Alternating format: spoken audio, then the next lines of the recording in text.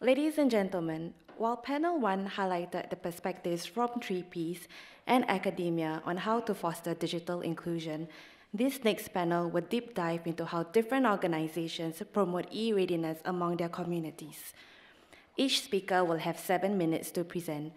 Our first speaker is Mr. Andrew Bui, Vice President for Singtel Group's Corporate Sustainability. He is also talent coach at Singtel's Australian subsidiary, Optus Future and Emerging Leaders Program. Thank you. Good afternoon. Don't start the bell yet. I thought today what I will do is, because there's a lot of discussion around digital inclusion, bridging the digital divide, I thought I will talk about the other side. Once you've crossed the divide, we are sometimes faced with this thing called the digital chasm. I call it the digital chasm. And enjoy the photo. There's nothing worse than hiking over the top of the peak, thinking you are into the meadows, only to see it's a steep cliff and a drop after that you've got to cross. So I use this diagram just to provide a simple framework for framing what I'll talk about. When you think about the aspect of the digital inclusion, it's about how do we get the peripheries, the edges, in a sense, access to quite a lot of other things we take for granted, whether it's the internet, computer technology, knowledge, information, and skills. And as I mentioned, I'll focus on that middle part, falling off the cliff that is starting to happen in many different dimensions. But I also talk about how with digital is actually creating the bridge in a very different and innovative way that brings things like healthcare and education and a lot of other things that otherwise you can't bring out to some of what I'll call some of these marginalized communities.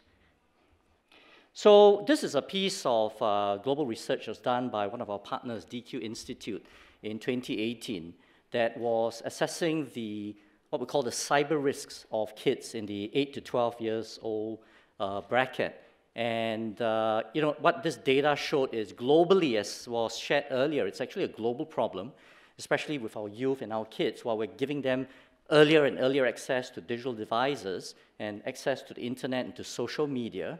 Many are facing cyber risks, whether the cyber risks is issues of cyberbullying, mental health issues, identity issues, etc.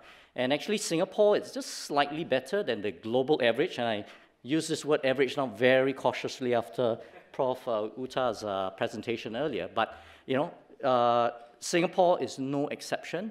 And then you have places like Philippines, you get extremities, it's really relating to child pornography and child trafficking and sex trafficking and all that, various different exposures.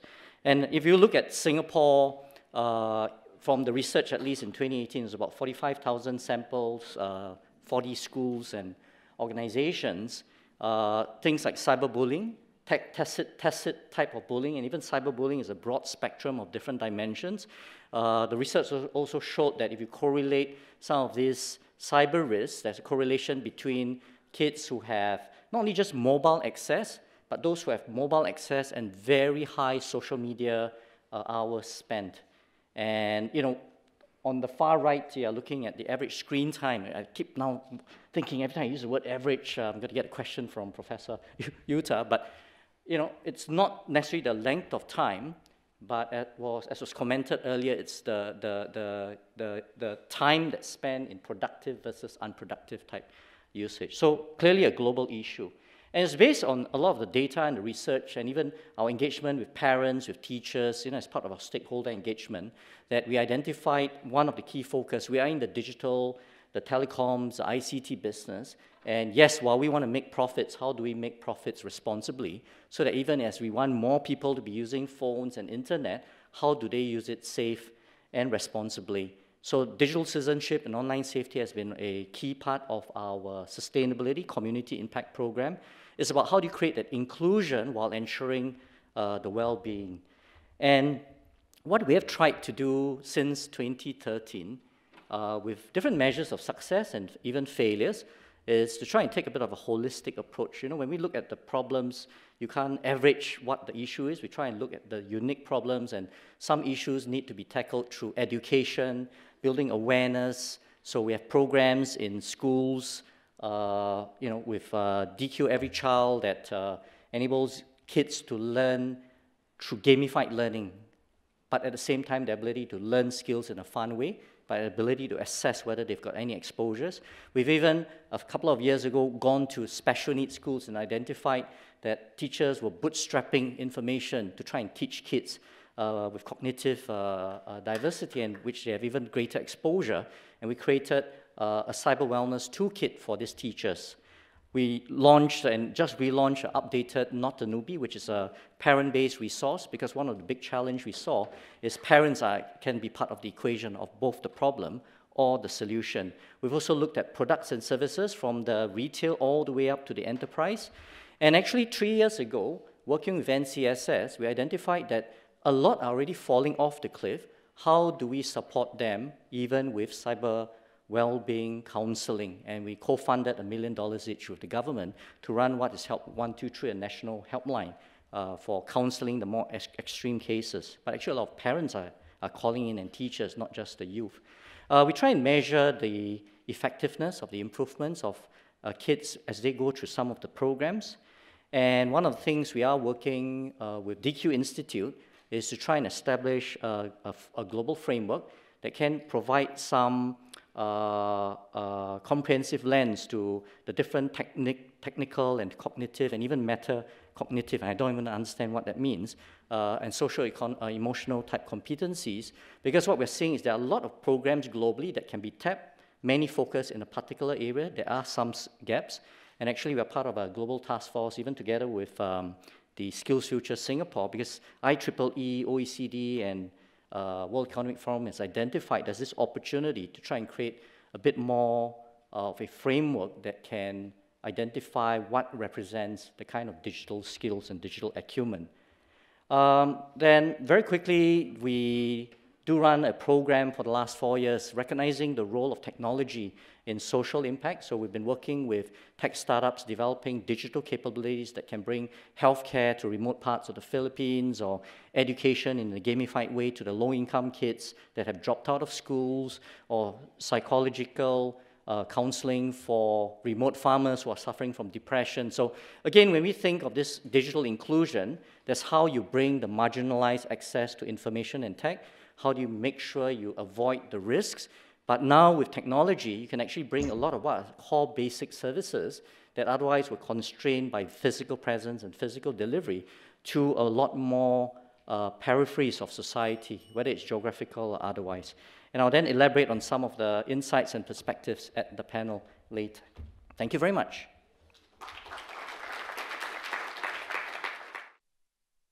Thank you, Mr. Bui. We now have Ms. Carrie Tan, who is the founding executive director of Daughters of Tomorrow. The organization enables livelihoods and financial independence for underprivileged women in Singapore. Since 2012, DOT has impacted more than 800 women through community mobilization to provide them with skills and access to job opportunities. Let's welcome Ms. Tan.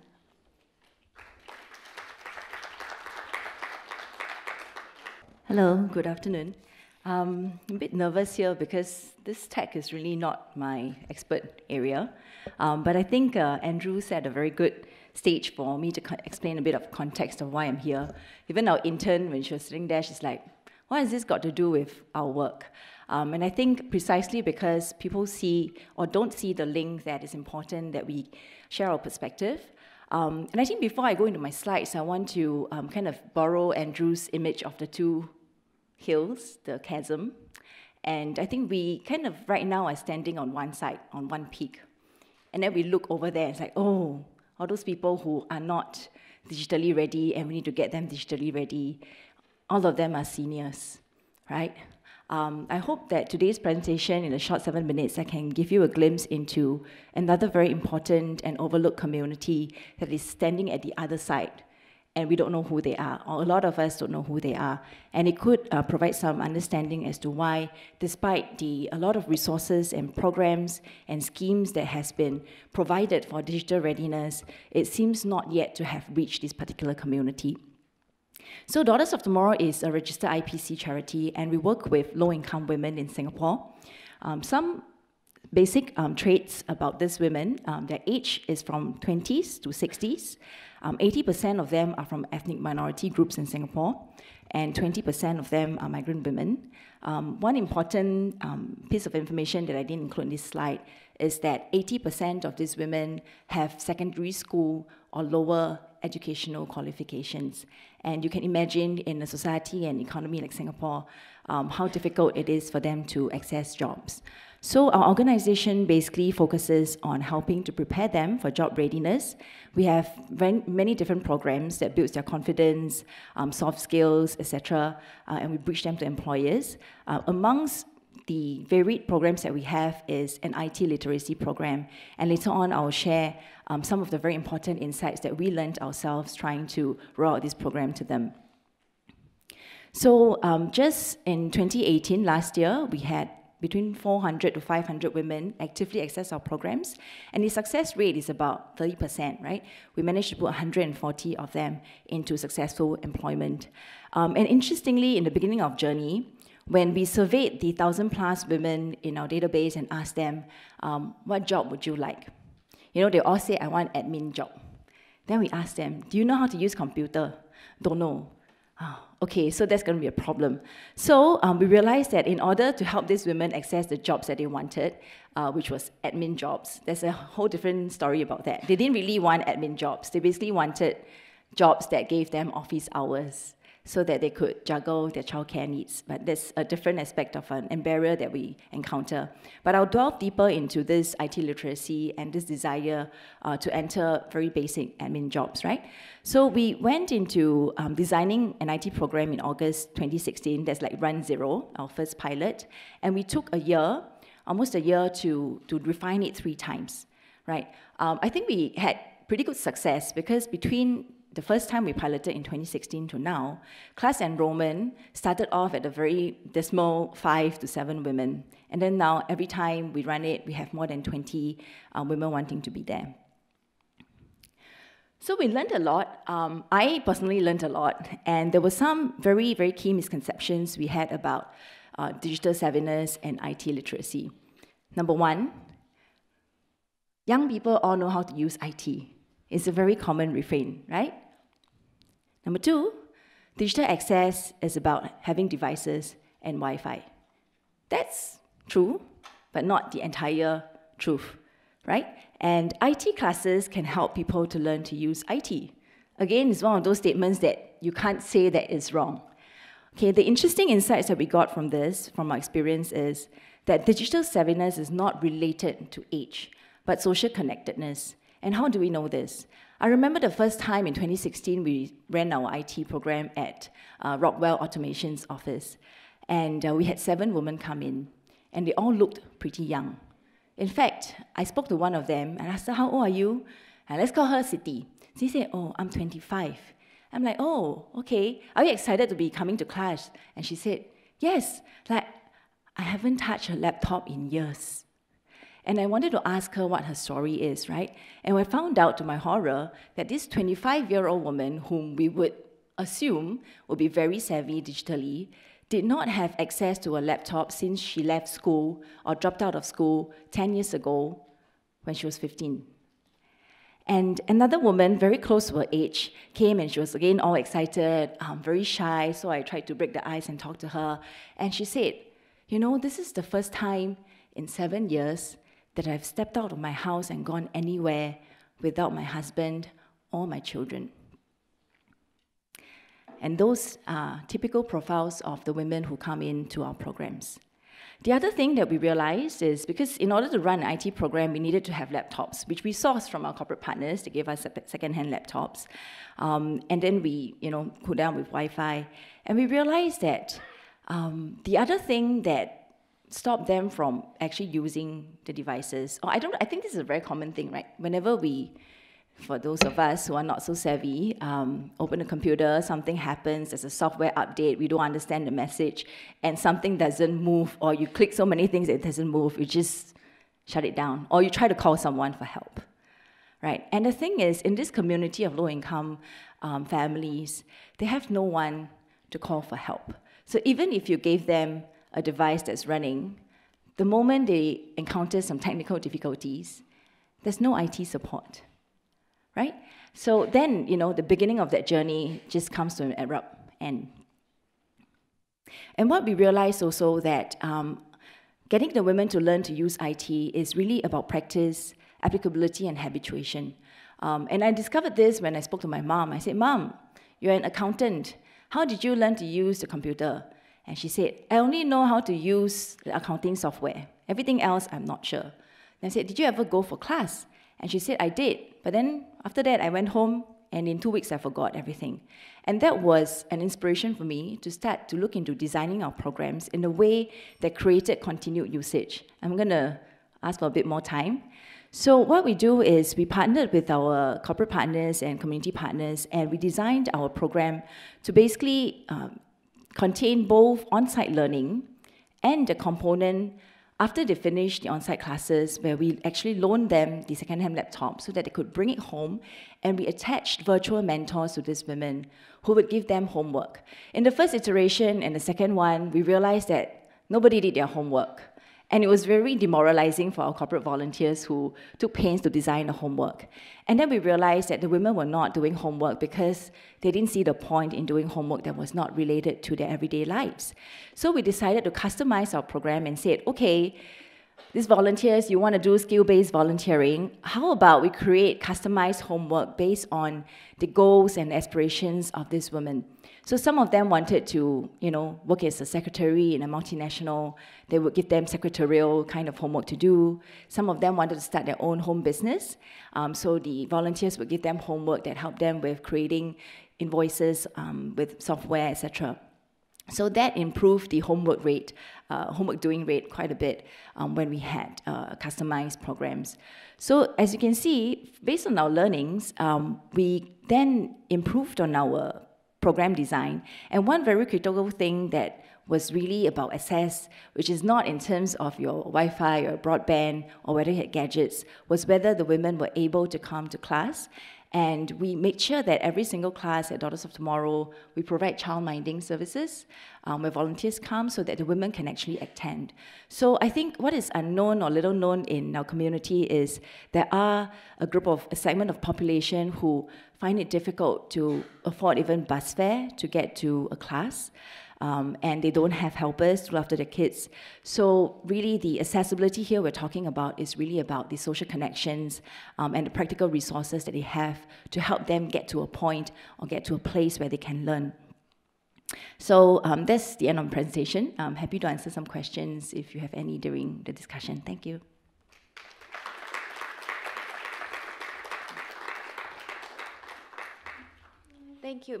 Thank you, Ms. Tan. Our next speaker is Mr. Sunny Chan. Mr. Chan sits on the board of directors of RSVP Singapore, where he is also a volunteer. He is presently chairman of the Cyber Guide program and Volunteer Learning Center. Mr. Chan, please.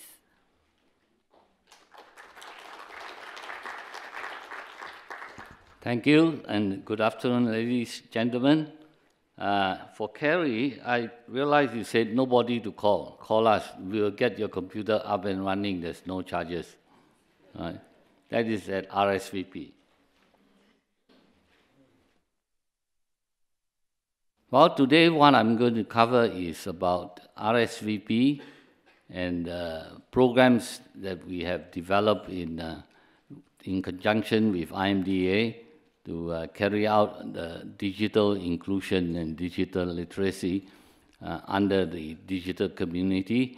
And also we work with Apple on all the lifestyle type of products, which is book authoring, iMusic, iArts, and all the iMovie, iPhotos, and so forth, which we will show you later on.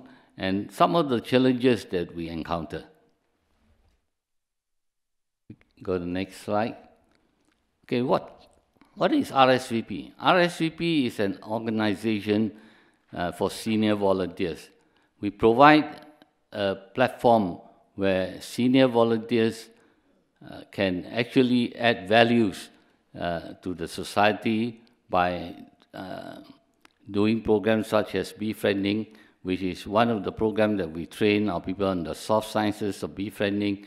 And in actual fact, the Khoo Teck Puat Hospital took it up with their nurses all trained on befriending. And they found at the end of the result, they did an empirical study, and they found that after they discharged 100 patients with this program, 70 of them didn't come back. Only 30 of them came back. So you can imagine the magnifying gain, from the hospital standpoint.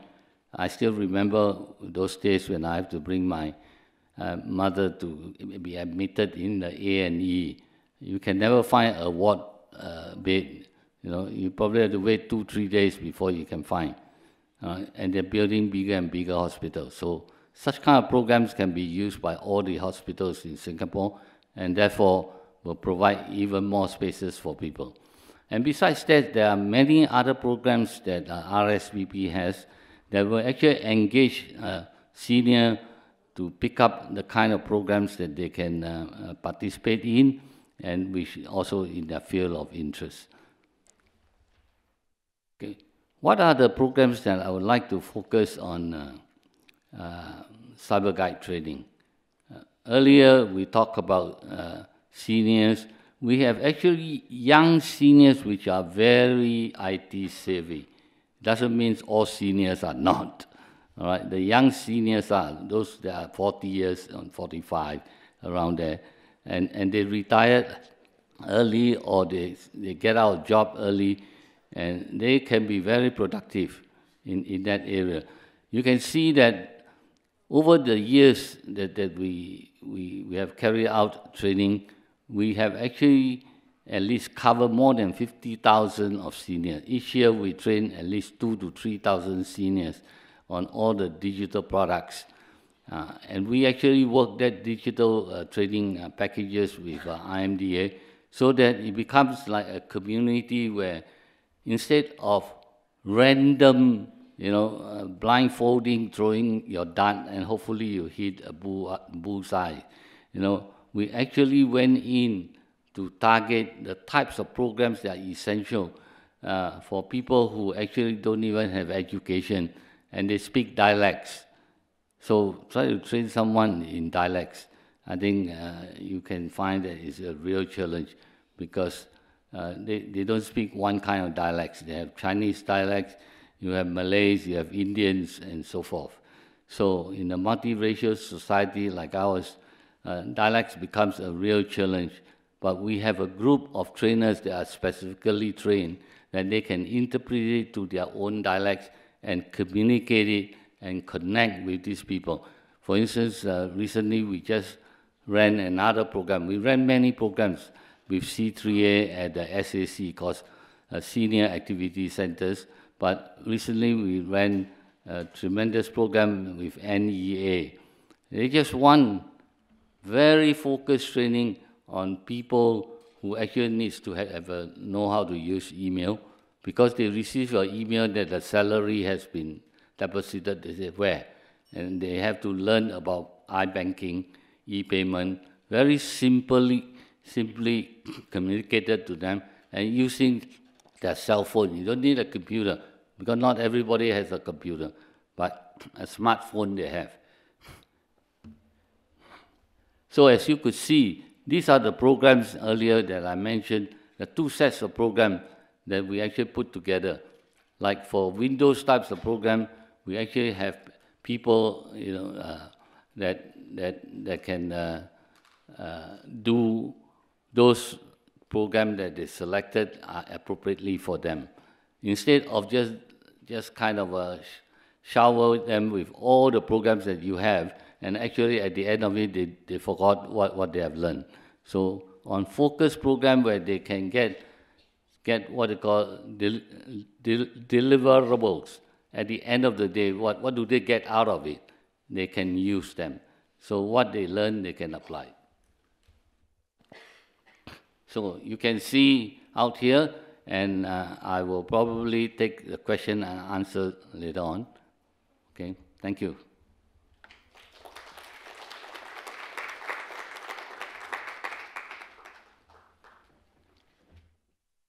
Thank you, Mr. Chan. Finally, please join me in welcoming Mr. Koh Kong Ming. He has close to 30 years of experience in the IT industry. He is currently the General Manager and Managing Director for HP Inc., Southeast Asia and Korea.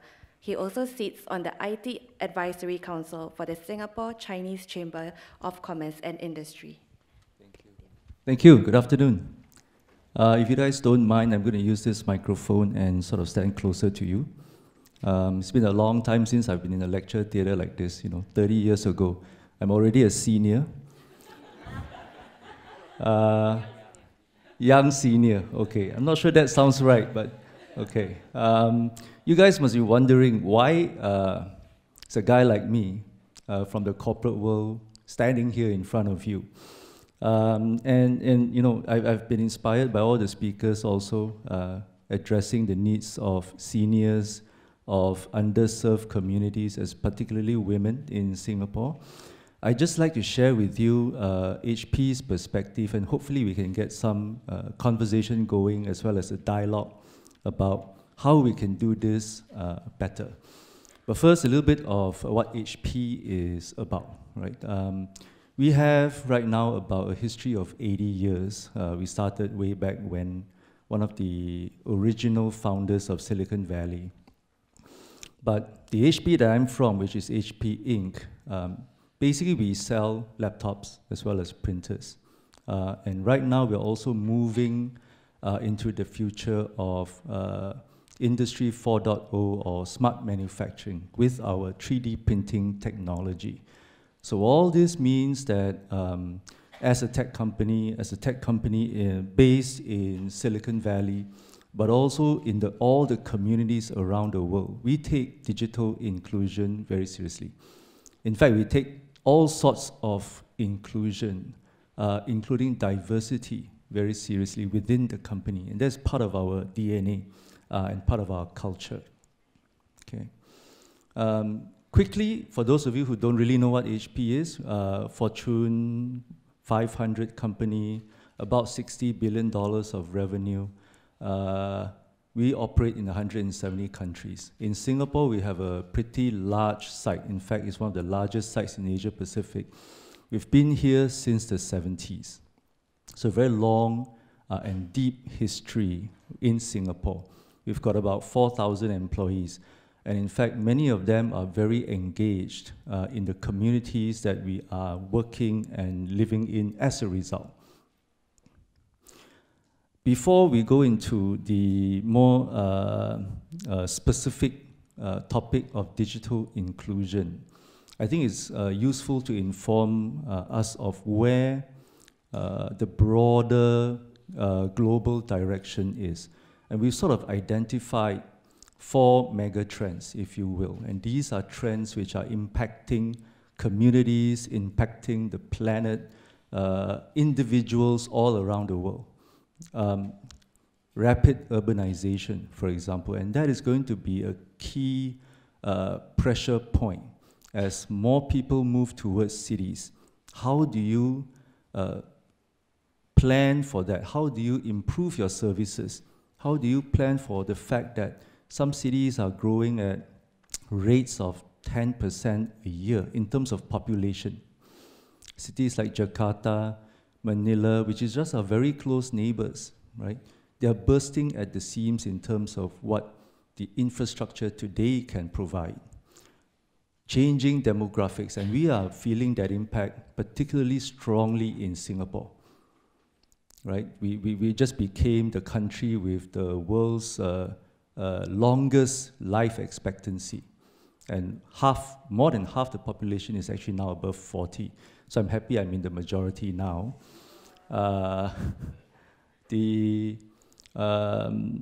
What kind of services do we provide in health is especially important. How do we make sure that all our seniors have access to digital services, have access to all the things that's required to be able to survive, actually, to survive in today's very digital world. Right? My parents are in their 70s, close to 80s, and I gave them a couple of phones probably about maybe 5 years ago. At first, they don't know what to use it for. Now they're on WhatsApp, at least they know what's happening within the family. They are in our chat groups, right? But it is a challenge that we all have to face up to. Hyper-globalization. That means that we think we are very digitally enabled in Singapore. Wow, okay. We think we are very digitally enabled in Singapore. But the truth is, so are many of our even neighbors. Okay, the city with the largest number of Twitter and most active Twitter users is Jakarta. Okay, they used to be the city with the largest number of Facebook users, but not anymore. And innovation. So, how does HP view digital inclusion? It's how can we serve these three areas or focus areas well, from a planet, people, as well as community point of view. Across three spectrum, how do we give better access? How do we improve literacy? How do we improve participation? And the last point is where I think key strength of HP is, because it's part of our DNA. We have many groups within HP that reach out to communities. In fact, today, in this building downstairs, we have about 35 employees from HP volunteering to teach seniors how to use technology, particularly smartphones. We've got several other programs around the region as well as around Singapore to be able to do that. What we believe is that for these programs to succeed and for HP to make an impact, it has to be long-term and it has to be sustainable. It's not just a one-off the block, and we don't do it just for the sake of having good or positive PR. We do it for two reasons. One, we believe that we need to contribute to the communities that we are in. And secondly, we also feel that we need to give our employees more than one reason to come to work every day, right? Apart from just receiving a paycheck, they need to feel that it's part of something bigger. So if I have time, I'd like to just end on this note.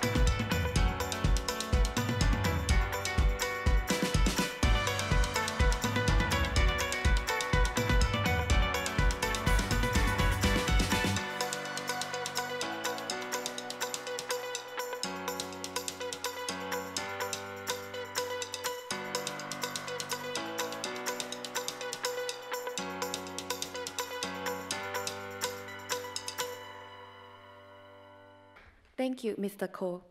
May I now welcome back Dr. Soon as chairperson, along with our panelists, Mr. Bui, Ms. Tan, Mr. Chan, Mr. Anderson, and Mr. Koh for the Q&A session. I'm online. Hi, good afternoon. Welcome back. Thank you, all the panelists, for speaking rising to the challenge and speaking in such a concise fashion about the work that you have done. We have some questions coming in, but just a very quick one from me. I mean, most of you talk about the work that you do with various communities, and in HP's case as well as Singtel's case, the work that you do with communities around the world.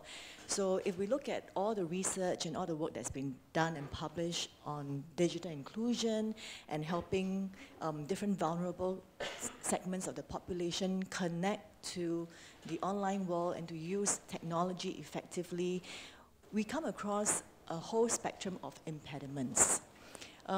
If I were to ask each of you, very quickly, to kind of zoom in on and identify one key impediment you think is the most dominant and comes across from the work that you've done with various communities. Perhaps you can start with Bryn. Thank you, yeah. I was hoping you weren't going to start with me, but that's all right. I'll. So a biased answer, of course, related to what I do. And I think that it's really, someone talked about mindset earlier on, and I think the best way to describe this is to talk about my own attitude towards my own disability, which for the majority of my, for the majority of my adult life was really based in shame, which is bizarre, So I had to go through this education in order to overcome just barriers with myself, and I think that if I look beyond myself, that I don't have, that shame doesn't purely come from me. That comes from, a lot of that shame is based on society's feedback that I've had growing up. So I think that an understanding of the consequences of not including people and the shame or the psychological sort of impact that has on these marginalised groups, I suppose for me is the number one barrier that creates a kind of us and them. So breaking that down, the us and them barrier and the shame that comes with it, I think. Sure. I think my experience working in the region, and I can only speak for the majority, outside of Singapore, the majority of Southeast Asia, it is the access to education. That's very key. Most governments in the region, they have, all have digital literacy programs, and they're really ramping up in terms of educating their school children today on IT. Unfortunately, reality is programs like that cannot reach everywhere. We've been involved in rollouts of IT in schools for the longest time. And even today, there are some schools where, forget about PCs or notebooks, they don't even have access to electricity or clean running water. So how can you talk about having IT inclusion when such basics are not in place? So there are certain things which are needed as part of the infrastructure to be able to get there. And I'm very happy to say, at least, in the last 5 to 10 years, the economies around the region are growing very fast, and they can afford now to invest a lot more in education.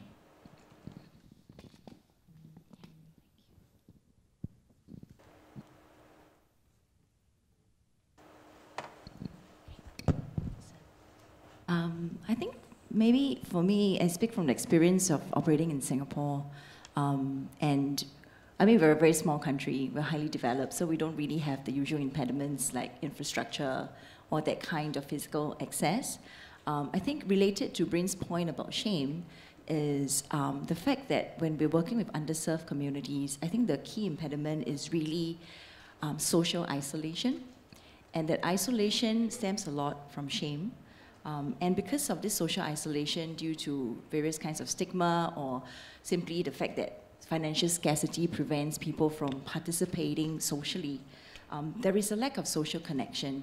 And I think this is something that is kind of counterintuitive, because when we think about digital literacy, we think about connectedness, about how technology helps people to connect. But for these communities, before we even get to the access of that digital access, it's the lack of connection that kind of creates a barrier. So we have all the gadgets, we have the infrastructure, but why is it not getting to these communities? It's because we don't understand as a society the people whose lives are very different from ours, because their lives have been, for many years, very isolated. So the impediment is really the lack of human understanding of who really our target audience is. Yeah. Well, what are my impediments? I think I try to recall back, and actually it's mainly people, programs, and organization.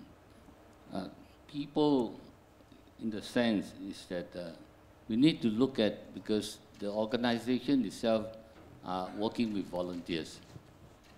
And volunteers are not paid. They just get reimbursed just for the transportation and maybe a bottle of drinks, something like that. So how to keep them motivated with passion that you can sustain a strategy, a training roadmap for them to continue. So in actual fact, that troubles me a lot, and that's why today we actually implement with Apple computers training people in Windows, because we can do it on the dual boot environment. Either you boot up Windows, you train people on Windows, and you boot up OS, and then you train people on Apple products and so forth. Because this way we try to optimize. At the same time, we introduce new type of training, which in the past most of them are actual Windows, except for Apple is iOS using the iPad. But today, there are iPhones. I think it can be a little bit more economically, viable. I think there will be more people using it. But that's only one part of the equation. The other part is programs and strategy.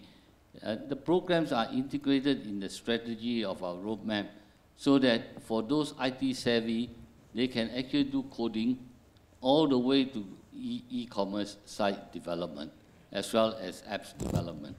And in that area, at least we know we're going to keep them very occupied for this group of savvy people. All right. Then for those who are not IT savvy, then we become selective on the type of training for them. Instead of bombarding them with just a charade of all the training programs, and they, some of them are so enthusiastic, they may attend the program sometimes 3 or 5 times. And we ask them, why you attend the program so many times? They say, I forget. All right? That means after you come out, you forget. You go back to the classroom again, in that sense. So these are things, massive demands, as you could see in one of the slides. 900,000 people are going to be coming out. What are we going to do? So we have a strategy that we are going to work closely with IMDA, is that how do we do cascading training? That's one way, is that we will train the trainer, so they will use their trainer, because with our people, we only have about 100 trainers. We can never train. You need 30 years, to train all of them. There's no way, by that time, So we're talking about the trainers, right? Having to increase, say, the number of volunteers you have to help you do your work. That's right. So that's a real challenge. Thank you. Andrew? Thank you.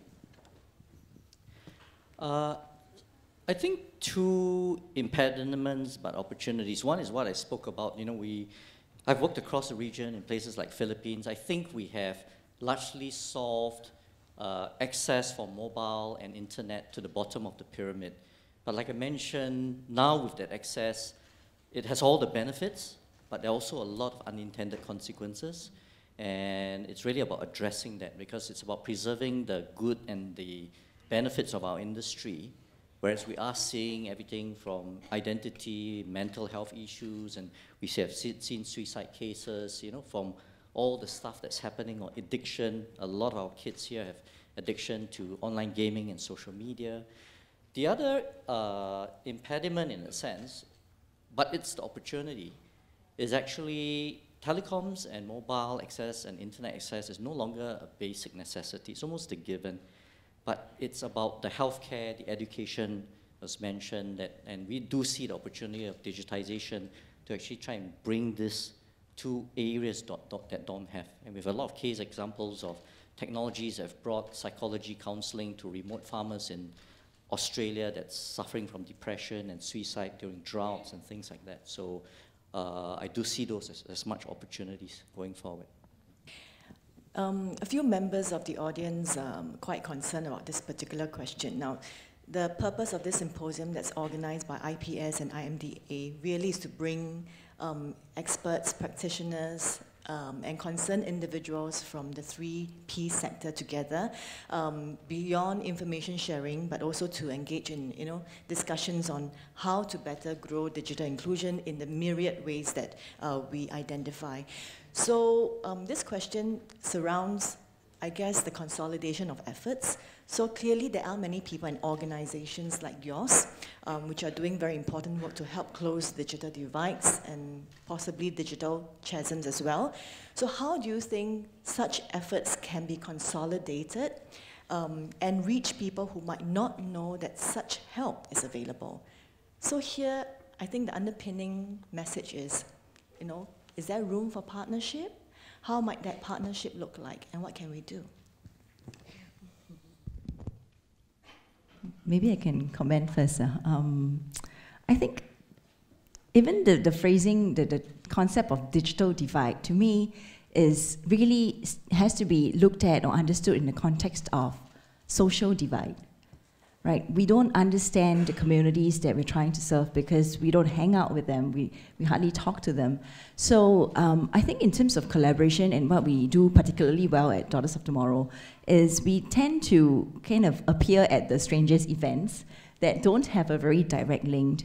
And we try to understand people from different sectors, and so hence we have friends and partners from the tech sector, from healthcare sector, different kinds of sectors. And I think the amazing thing about that is how much are we stepping out of our comfort zone, whether it's in terms of our socioeconomic strata or cultural strata or whatever groups or silos that we're operating in, to understand the other. And I think something that we've managed to achieve, because we're so kaypoh and curious, is that from that divide where we have a 25-year-old woman who hasn't touched a laptop in years and doesn't know Microsoft Word and Office, etc. We now have women working in the AI industry doing data labeling, and 4 of them just got hired by a big data company just last month. So I think it's really about that social connection. And I think collaboration has to be steeped in a willingness to really step into the other person's world, to understand how that operates, and to find where the synergies and the points of partnerships and opportunities are. Yeah. Can I just add, as the earlier speakers were talking just now on the stage, something struck me, which was many of us are doing the same thing in our own way, right? We're training underserved communities, Sunny with seniors, Carol with women or in the lower 10%. Could we, for example, build a digital marketplace of service providers who are able to provide such services?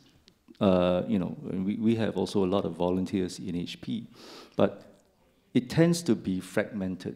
Every organization, every team wants to do things their way, which is fine, I think. But there are a lot of people who want to do good, and there's a lot of demand where we don't know where that is. Why not create a marketplace in the middle, at least on the supply side, to be able to channel all those resources and figure out a way to match that demand to these resources. And that's where I think a lot of the NGOs can come into play. You guys know where the demand is, but maybe not where the supply can come from or the resources can come from. If we can create something in the middle, and we're all digital these days, we've got all sorts of Uberization going on. Why not create one for not just digital inclusion, but social services?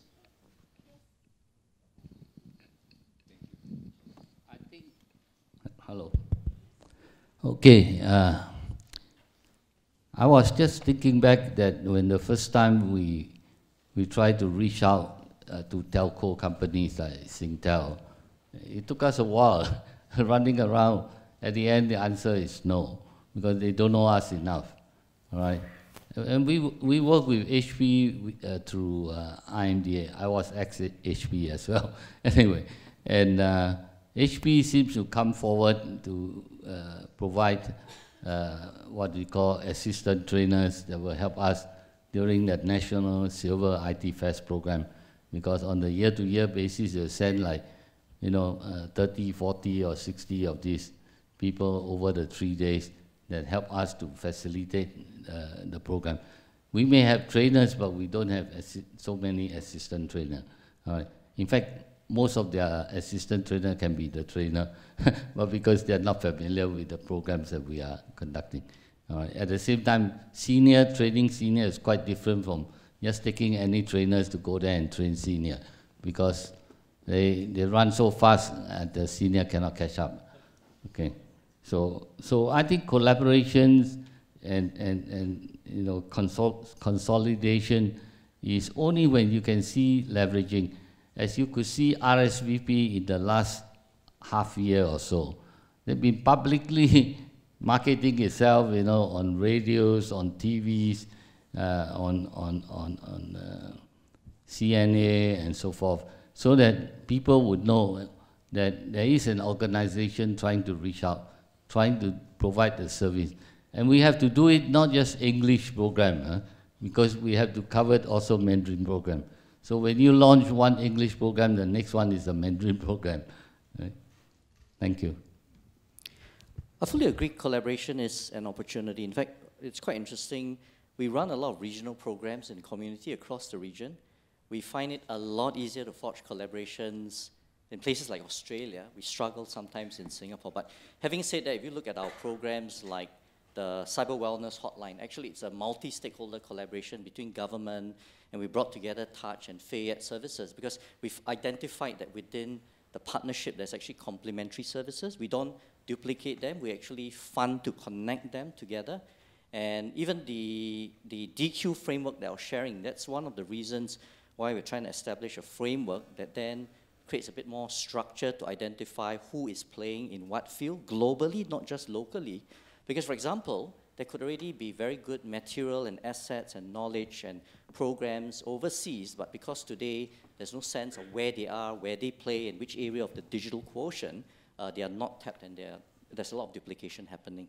So something like the DQ framework and the digital intelligence framework is actually to try and create a bit of that common understanding of what's out there, to be able to actually foster global type collaboration, so that even gaps in the equation can be identified, because today there's a lot of duplication efforts in certain areas and certain aspects of skills and knowledge and skills.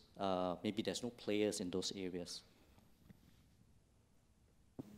There's one point that I miss out is to actually have the sustainability, we create programs, for instance, in conjunction with ITE West, that they actually train our people how to program drones and fly the drones. But they are not industrial drones. They are all commercial, like children playing. But at least, the seniors are quite excited that they can program the drones, not by using the controls at all. So these are things that actually challenges them to continue, their commitment to become volunteers in their area. Yeah, just very quickly, I think my colleagues have probably talked enough about how partnerships can be fostered and established from business to NGOs and things like that. But I also think there are initiatives like the UN Corporate Social Responsibility Initiatives, which provide a kind of, not partnership in the sense that, us two working together, but we can still be running towards the same goal.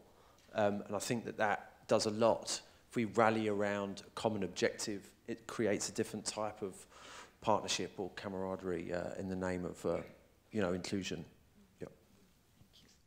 So you talk about using existing frameworks, so then we are no longer just limiting collaborations to within a local context, but across borders, across countries. I think there's a mention about increasing publicity, so that not just the segments that you're targeting are aware of the services and the help that you're providing, but also, highlight to potential collaborators and partners that indeed organizations like yours are doing some of these work, right? So the next question requires a little bit of foresight from each of you, which I'm sure, given the work you've done, you have absolutely no problem in. The question is,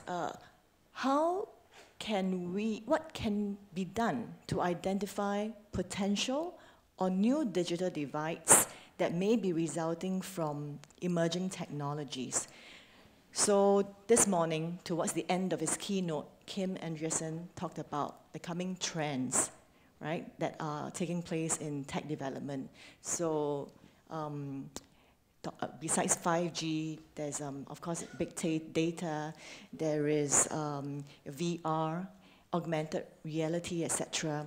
And while those are trends, I think he kind of alluded to some potential threats as well. So what do you think can be done to identify currently unimagined or unforeseen divides? I'm going to cheat a little bit here and refer to some of the speakers that came before me. I think that I think there's absolutely a trend and a connection between what's happening socially.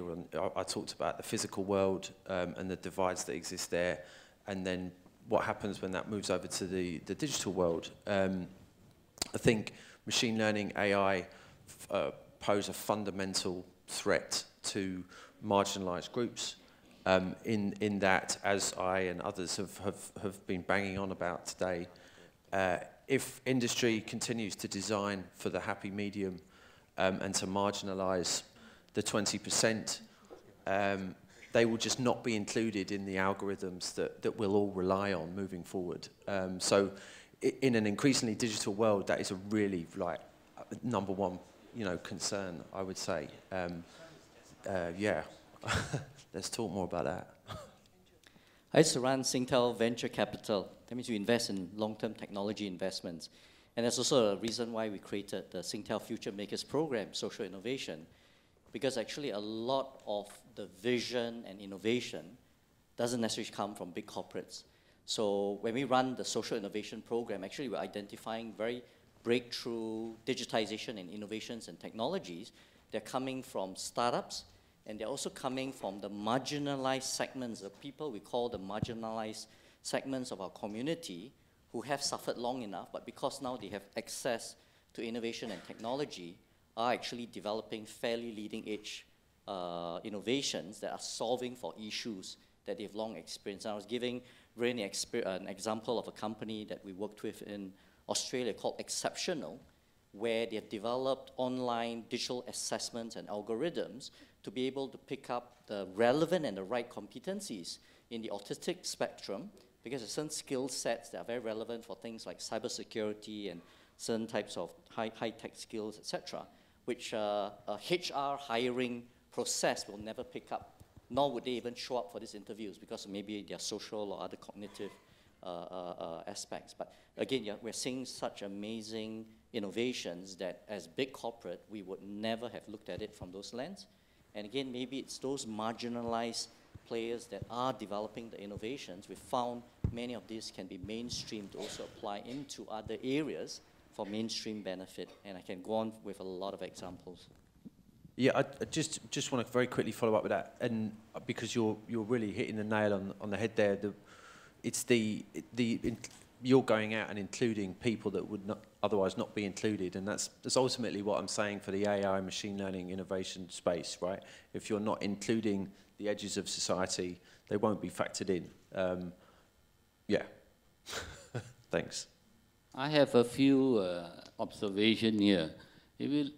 We heard a lot about 5G and so forth, but you can imagine the layers and layers of protection being built around it.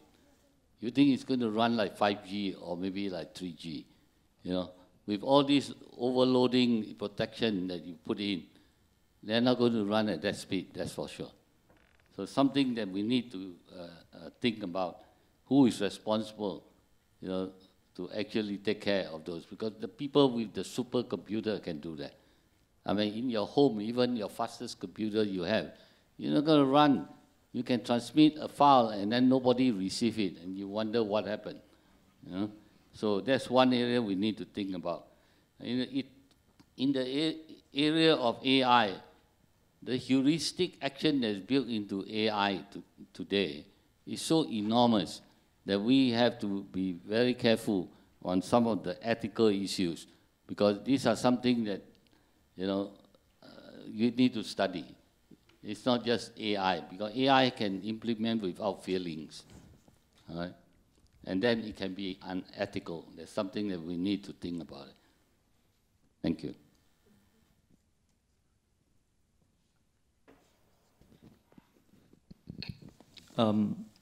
Okay, so we talked about technology, and coming from a tech company, I think technology is always an enabler. So I'm an optimist as far as new tech is concerned.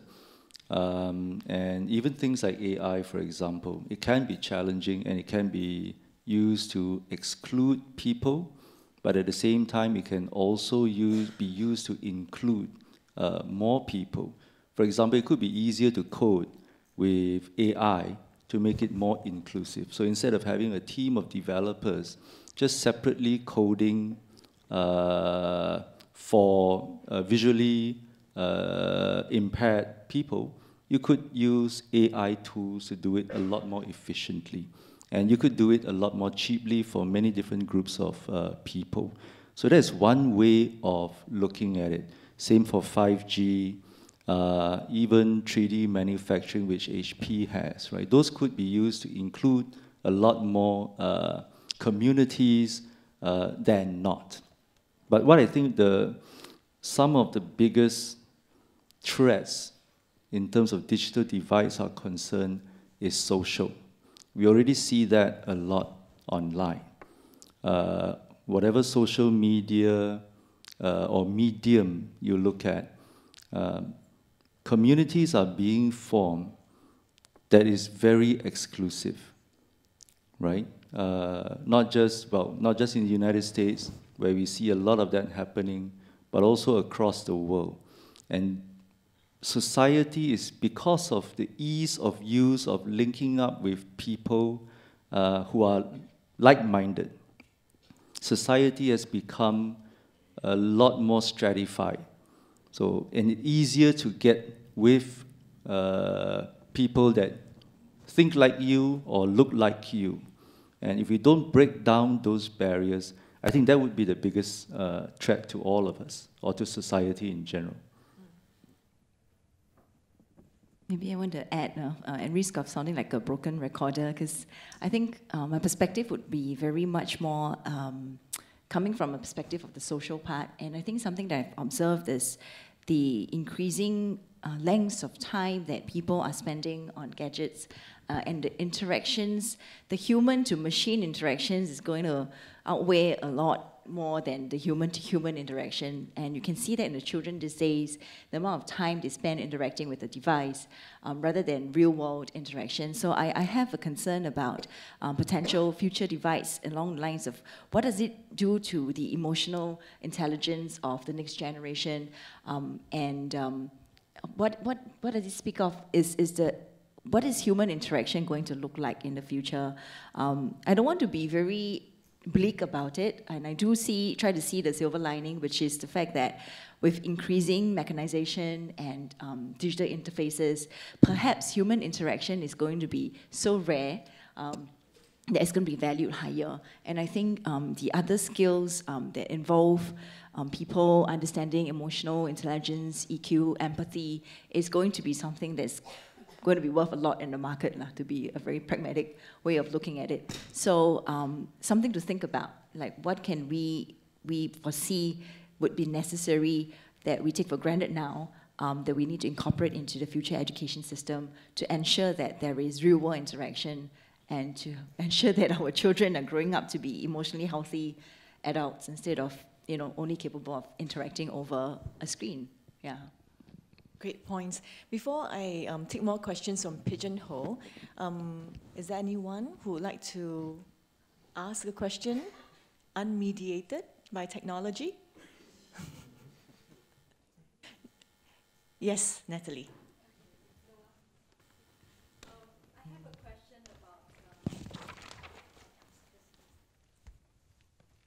Thank you. I guess I have a question about actually something that was touched on, alluded to in some of the presentations, which is the fact that lots of tech companies are also taking over functions that are, I guess, to use the word traditionally, loosely, associated with the state or with financial institutions like banks and so on. I wonder, if the panel has anything to say about that, because it has, for instance, implications in terms of who we interact with, for instance, on social media. What makes up our sense of identity? I think Kong-Ming alluded to that, when you talked about how people are actually kind of interacting in silos. Even, the sort of institutional, the kind of transactions we typically, in the past deal with the state are now mediated by tech companies. So I wonder if the panel, from your own perspective, has, I guess, thoughts about what this means in your respective groups, and also in particular the tech companies who are here, if you have anything to say about that as well. Okay, so while you ponder your answer over this challenging question, I realized from Pigeonhole that we have quite many questions pertaining to seniors. Maybe a bunch of us have just been promoted to seniors, and that's why. So I'm going to ask this question, and Sunny probably will take it, but if there's anyone else on the panel who's interested, please go ahead. So the question is, how can we better harness technology to provide digital coaching for seniors, even while we recognize that some personal hand-holding or personal interaction is important? So I'm not sure if this is a slight paradox to you, but would like to hear your thoughts on that. So maybe we can have the panels to answer Natalie's question first, and then we'll come to Sunny after that. Yeah, it's a good question, an interesting debate, and there isn't like a right or a wrong answer to that. So just, it's good because I get to clarify my very negative take on AI. I'm not against AI and machine learning at all. I just think there are some considerations. And the same here, just because it takes away an interaction, a human interaction, we're not going into the bank anymore, that doesn't mean that we should prevent this technological advancement, right? And for people that can't go down the bank anyway, because they physically can't get there or they have some sort of anxieties around it, this provides them with autonomy and independence and a huge opportunity. So I think that, there's always two sides to the coin. But I'm 100% for more digitalization.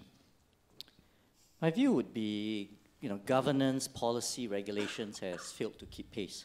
Because I can't remember which of the earlier speakers spoke about the issue of all this technology and digitization. It's very amorphous, it's multinational, it's cross-border, right? When generally all these regulations and policies and so forth have been established primarily at a state level. But I think having said that, there are enough lessons out there, without mentioning names of companies, that eventually it catches up. So I think even as high-tech companies, there's got to be a realization that, again, even if you have those opportunities, there's the good side and the dark side. You need to know what is the line that needs to be drawn, that you fall into the dark side where technology has its negative consequences, and that you're facilitating that negative consequences. Because eventually it does come back to issues of reputation, social responsibility, license to operate. And as you're seeing, some of these companies actually now are getting clamped down very hard by governments, by regulators who are starting to act in tandem globally, right? And you see that in the EU, you now see that in Asia with some of the Christchurch type issues in Asia and so forth. So I think it's a matter of time. So why do things that then creates a situation that governments and regulators have to come down hard? I think as big companies, we owe it to do the right thing and set the right, be a right role model in that regards. I think, to Natalie's question, and I must preface this, whatever I'm saying now is just my own opinion. personally, nothing to do with my company. I don't think any company sets out to take over functions of organs of state. No company I know intentionally does that. There may be some instances where there is a need, and that need has not been filled by a government or a regulatory body. I'll give you an example: cryptocurrency. Right, that is one very obvious function which has grown out of a need to have a verifiable currency online. And that is supranational, right? Today, we have all types of cryptocurrency, and it's actually spawned a technology called blockchain, which is actually very useful.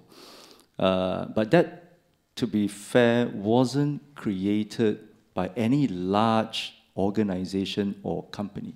It was created by actually a small, very, very small group of individuals. The first one, which to this day we don't know really who that person is. The other case would be a case of, as Andrew mentioned, regulations not being or not keeping pace with technological innovation. And that's something that's very real, right? I talk about the mega trends.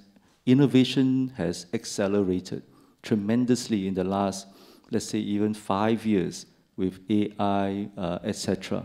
And how do policymakers tackle that? Because the speed of regulation and the speed of innovation are totally separate.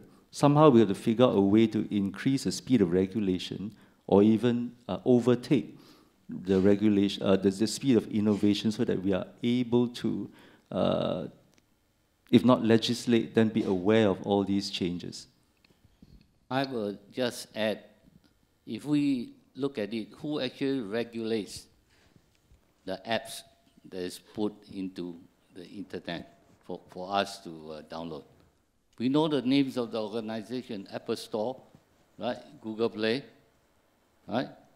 They are the one who actually collect a fee for your registration so that your apps can be downloaded. What are they doing about it? They allow it to go into, create trouble, and then you catch them and then correct it.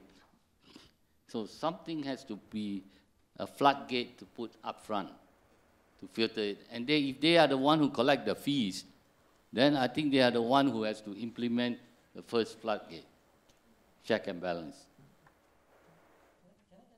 In a way, I suppose my function of sustainability is about that topic, right? It's about how companies, despite the need to grow, to be profitable, do things in a way that one have the right values and self-regulate. In fact, it's an issue, it's almost self-regulate. How do you self-regulate responsibly so that you don't create all these unintended consequences that can happen from the result of our business? And it really comes down to that. Sunny, would you like to take the question on seniors? Okay, on seniors. Okay. Yes, one of the things about seniors is that if we take training programs that are developed through IMDA's consultants and so forth, we often we face the problem, the trainers themselves has a problem to train. Remember, I showed one slide that on the Windows, under digital community, there are 8 programs there. IMDA felt that I think we have 1 trainers that can do all the 8 programs. I think they will just drop dead at the end of the program. Because each senior only can do 3 hours. So you can imagine 8 programs, you will do 24 hours, right? So how do we do? So we went back to IMDA and said, why don't you come and train our trainers? So they actually brought in 8 trainers to train our trainers. I said, well, that's different. I don't have 8 trainers. That's luxury, all right? So one way I did was actually I assigned 3 trainers to each of those 8 programs. So each trainer must be able to do at least 2 to 3 programs. That means the 3 trainers should be able to cover the 8 programs. I mean, if I'm now the trainer, the other two will become my assistant trainer in that respect. So by doing that, by spreading out the load, we can conduct all the 8 programs, you know, by summarizing it. Some of it are very straightforward, you know, email. You make sure that the participants actually created an email account. Otherwise, by the time they walk into a class, you create the email account, go home, finish already. All right. So here you're talking about still training through volunteers, right, face-to-face contact. So I think the question, I mean, the person asking the question was wondering, is there a way for us to design, you know, some programs somehow using tech to teach elderly tech? I'm not sure if that's a paradox to you, you know. Andrew has a comment on that. Then after that, we'll see if Sunny has more to add. I actually don't have an answer, but I think if we throw out that problem, there'll be some creative individual who will find the solutions, whether they are looking at video-based or interactive-based or virtual reality. You know, like for example, one of our startups was thrown the problem. We got insufficient care workers dealing with disabilities, and they're inadequately trained, not enough trainers. And one of the tech startups developed a whole interactive training for disabilities using both virtual reality and another one using interactivity that takes a first-line level training so that by the time the physical resource that comes in that's scarce, then that individual takes the training a lot deeper. You see? So there's probably an opportunity to look at things like that. And we don't have the answers, but someone out there will have if you throw the problem out there. Actually, there were answers already at least 15 years ago. The reason is because we did an interactive video training program.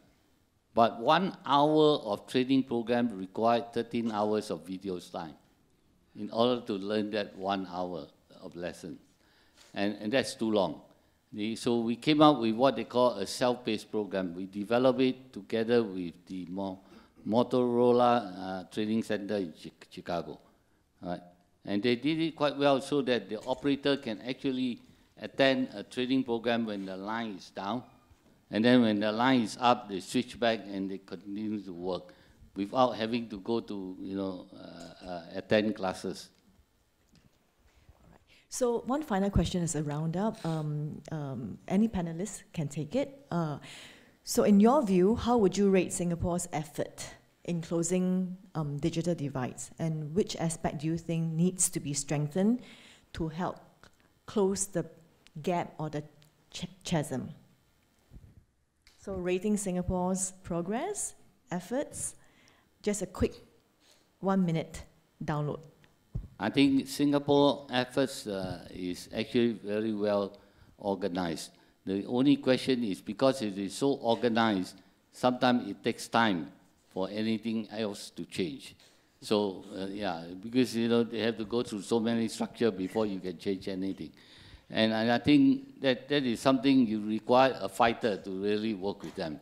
Because if you are not a fighter, you will just get tired and you surrender. Okay. Excellent. Anyone else? Andrew?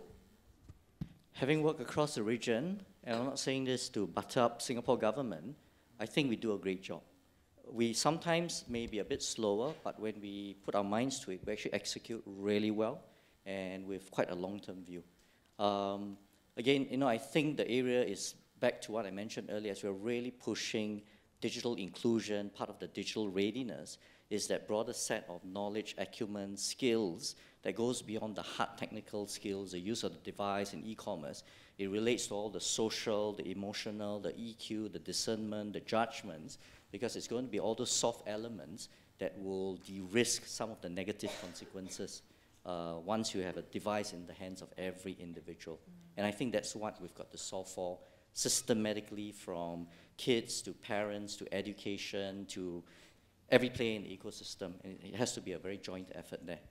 I think I'll echo Andrew. I think there's definitely a lot being done by the government, and I'm personally very impressed that when the whole anti-diabetes movement came up, that, you know, the Fitbits were out there in the community centers, the young people were there setting it up for the old people so they can use a Fitbit to connect to their phones and walk. I think the effort is tremendous. It's a lot of great intentions.